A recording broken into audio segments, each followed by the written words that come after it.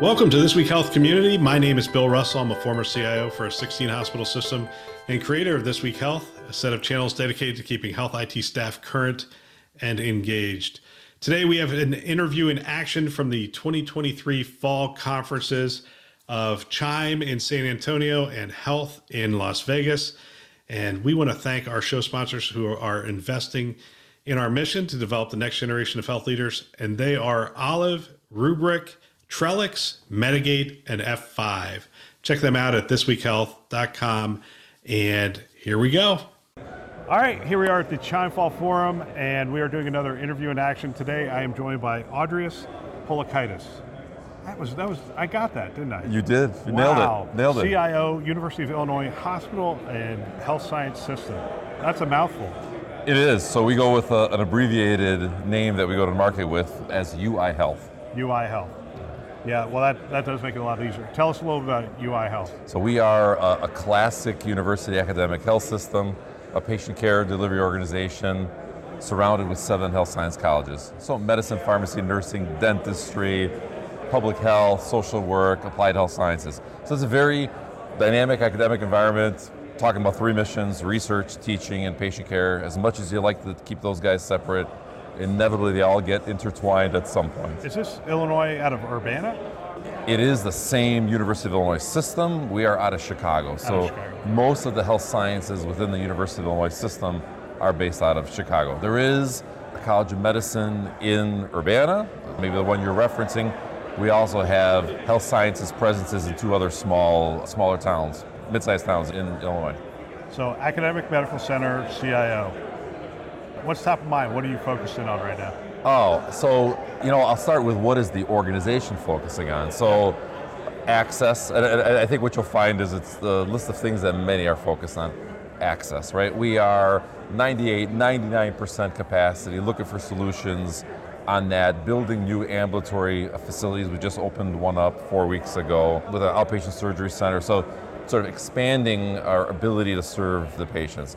Access also implies doing something about getting some of the patients out of the hospital, so hospital at home becomes very relevant. We're developing that program in the early stages of development, running into some interesting challenges as we work through that. The other thing the organization is focusing on is really trying to do a dramatic transformation as far as how we approach quality and that patient satisfaction part of it. Again, this is bread and butter stuff, but it's something we are focusing on now that we've settled and modernized large parts of our infrastructure, including a new EHR deployment. Enables us to sort of focus on other things, not on these infrastructure challenges that we were always struggling with. The access is pretty broad.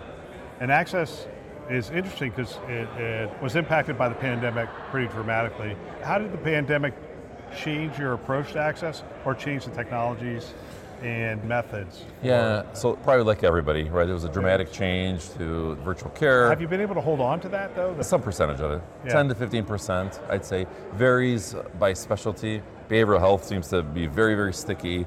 Others, not so much. As you would have expected, some of the clinical disciplines require more hands-on, physical examinations, those things, they've dramatically fallen off. But it still is a strong presence. We see a strong presence within our family medicine program.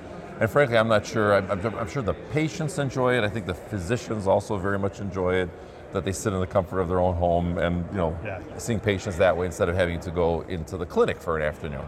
And in academic medicine, our physicians, we have a few physicians that are exclusively focused on clinical care. Usually the model you see is on Monday they're doing research, on Tuesday they're teaching, on Wednesday they're in clinic, on Thursday they're doing research, so on, right? So for them, anything that they could do to make their life more efficient, and delivering care from home when possible is one of those methods that makes life efficient for them. Let's talk about from the patient perspective. So from an access standpoint, they prefer telemedicine.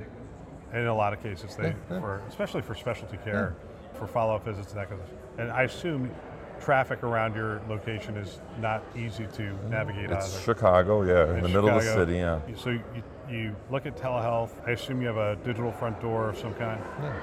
And you're also looking at standing up additional centers around the city. How are you knitting all that stuff together from a technology perspective and digital? We approach it as a single infrastructure that's deployed everywhere, right? So we standardize these things. They come out of the enterprise, any facility that opens up with the name on it. And we get a lot of these because our College of Medicine is very entrepreneurial, likes opening up their own clinics, but we try to envelop that all to make sure we are all on the same infrastructure, the same platforms. Information is ubiquitously shared, regardless of where the patient is seen, and we provide the same tools to the patient. So if you are a patient of UI Health, you have an expectation of what you're going to see and how that'll look for you, right? So it's common branding, common infrastructure, common systems, common platforms. How many applications do you have? We used to see, remember that ING commercial with the numbers over your head? Every CIO should walk around with like the number of applications they have over their head. It's like, because in no other industry do you walk around and go, how many applications do you have? I don't know, 1,600. 1,600? Oh my God. We're not there. But I did have a one-on-one with my boss, the CEO, last week. And what he said to me is he has one favorite slide that he thinks about his career. And it was a slide that we had put together when we were trying to convince the organization to invest many hundreds of millions of dollars in the conversion of our electronic health record system. And the slide was very simple. It was simply the logos of all these software applications that we use. And this one, that went to the board of the University of Illinois, right? Yep. This was the fundamental argument of we are so fragmented in our approaches. And this is what led us to this idea of let's move to a more integrated platform. A lot of that collapsed, to your point. There's still a lot that's outside of that. I think what's going to happen naturally as sort of the scope of the EHR platform vendors will continue to grow. And we'll always be faced with this interesting challenge of once somebody has something new, do you take what they have? Is there a good reason for you to abandon what now you've grown accustomed to? So these are the types of things I think we'll be navigating. So in some respects, I think it's going to be the portfolio will be shrinking as you make decisions to absorb into your enterprise platform, but there's always going to be something new, especially in academic medicine, driven by physicians and colleagues that go to conferences, come back with a neat idea. We got some funding and we're going to go off and do this thing. Do you have governance to keep that from happening? We do. We have a very formal governance around that. The CEO leads that governance, and it's not just the governance applied to IT. The CEO leads this, and we call this the Project Approval and Prioritization Process, or PAPP. Essentially, there's two levels of analysis on this. One is a lower level group where it's directors, senior directors, multidisciplinary group. The proposer, and this could be a facilities project, it could be an IT project, and most of the times what we see is combinations of these things. Right. They sort of beat on the proposal, make sure all aspects of it are complete. Once they have a recommendation, they think it's final. We also have a 5-year pro forma that comes with that. That gets presented to a more senior group, which are basically C-level people, key physician leaders, that makes the final decision. So we don't differentiate substantial IT investments from other types of investments. We view them as all having to be considered under the same prioritization process. For me, it's awesome since we implemented this, because oftentimes it used to be this question of, what the heck are you guys working on? And now there's no question, because everything we're working on came through that process. So if you're not aware of it, it's probably you weren't paying attention at the time, rather than... it aligns with the system's and strategy. And aligns. So, Bill, I often, people say, do you have an IT strategy? And my answer often is, we have IT tactics, maybe we call them sub-strategies, but I don't have a separate IT strategy. I have an organizational strategy that we also are a part of. All right, we're going to be doing webinars a little different this year. I've talked to you a little bit about this. We got together with our advisors. They told us, hey, you got to do them different. They're just not serving the community well. And we said, what do you want? They said community-generated topics, great contributors, not product-driven. They want a more honest and open discussion. And they said, what we want is no on-demand webinars. We want once and done type webinars on a consistent date and time. So every first Thursday of the month, our first one being January 5th, first Thursday of the month, 1 o'clock Eastern time, we are going to be doing a webinar. You can count on it. Put it on your calendar. Every first Thursday of the month at 1 o'clock Eastern time, we're going to do a webinar. The topics are going to be generated by the community, and we would love to have you there. Our first one, January 5th, priorities for 2023, a CIO discussion with integrated delivery networks.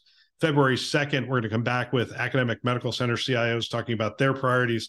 And then we're going to hit some of the other great topics that they've given us for the year. And we would love to have you join us. Again, thisweekhealth.com, top right-hand corner, it'll have our current webinar and our upcoming webinars. You can sign up right there. And if you miss it, it's not on demand anymore. So We would love to have you there. Make sure somebody from your team is there taking notes and bringing stuff back to your staff. So we hope that this works out. Any feedback, go ahead and send us a note. We would love to hear about it. So when you talk about access, when you talk about all those things, that's part of your health system strategy, and then you support that strategy. With whatever our role is, often it's bringing technology, but oftentimes we're also helping them with process improvement things, because that is something we are also pretty good at as IT professionals, thinking about processes. And the old adage, people, process, and technology, right? You're bringing all three of those together. So we are, usually very critical parts of those types of initiatives, but the one thing you recognize is IT trying to do something alone without the operational stakeholders, it's akin to try to push a string, right? It doesn't happen, right? Yeah. Analytics always fascinates me in the academic space, because you have so many data sets you need to deal with, and there's an insatiable appetite for external data sets as well, bringing more and more of that data in. Tell us a little bit about the data infrastructure that you've put in place for this. Yeah, so we actually took the data infrastructure and split it out. Part of it supports the research environment, the other part supports the operational needs of the organization. So we found that to be more effective, because then we have a group that's very much focused on how research is thinking about it, what research needs. So we have a research data warehouse, essentially, right? And that's run by a separate group. On the operational side, whether this is now revenue cycle or clinical, so on, right? Daily type of stuff, actually trends as well, obviously AI fits into this. We right now have fundamentally committed to the Epic analytics platform and having great success with it. Prior to that, we had a lot of in the spirit of disparate things, we had a lot of disparate tools and architectures and infrastructures that we've now tried to collapse them all within that Epic Cogito caboodle sort of platform. Yep, absolutely. We could probably talk for another 20 minutes, but it's but the interviews in action, we try to keep them to about 10 minutes. I get it. This has been fantastic. I appreciate it. Okay, thank you. On to the next one. Another great interview. I want to thank everybody who spent time with us at the conferences. I love hearing from people on the front lines, and it is phenomenal that they have taken the time to share their wisdom and experience with the community, which is greatly appreciated. We also want to thank our channel sponsors one more time who invest in our mission to develop the next generation of health leaders. They are Olive, Rubrik, Trellix, Medigate, and F5. Thanks for listening. That's all for now.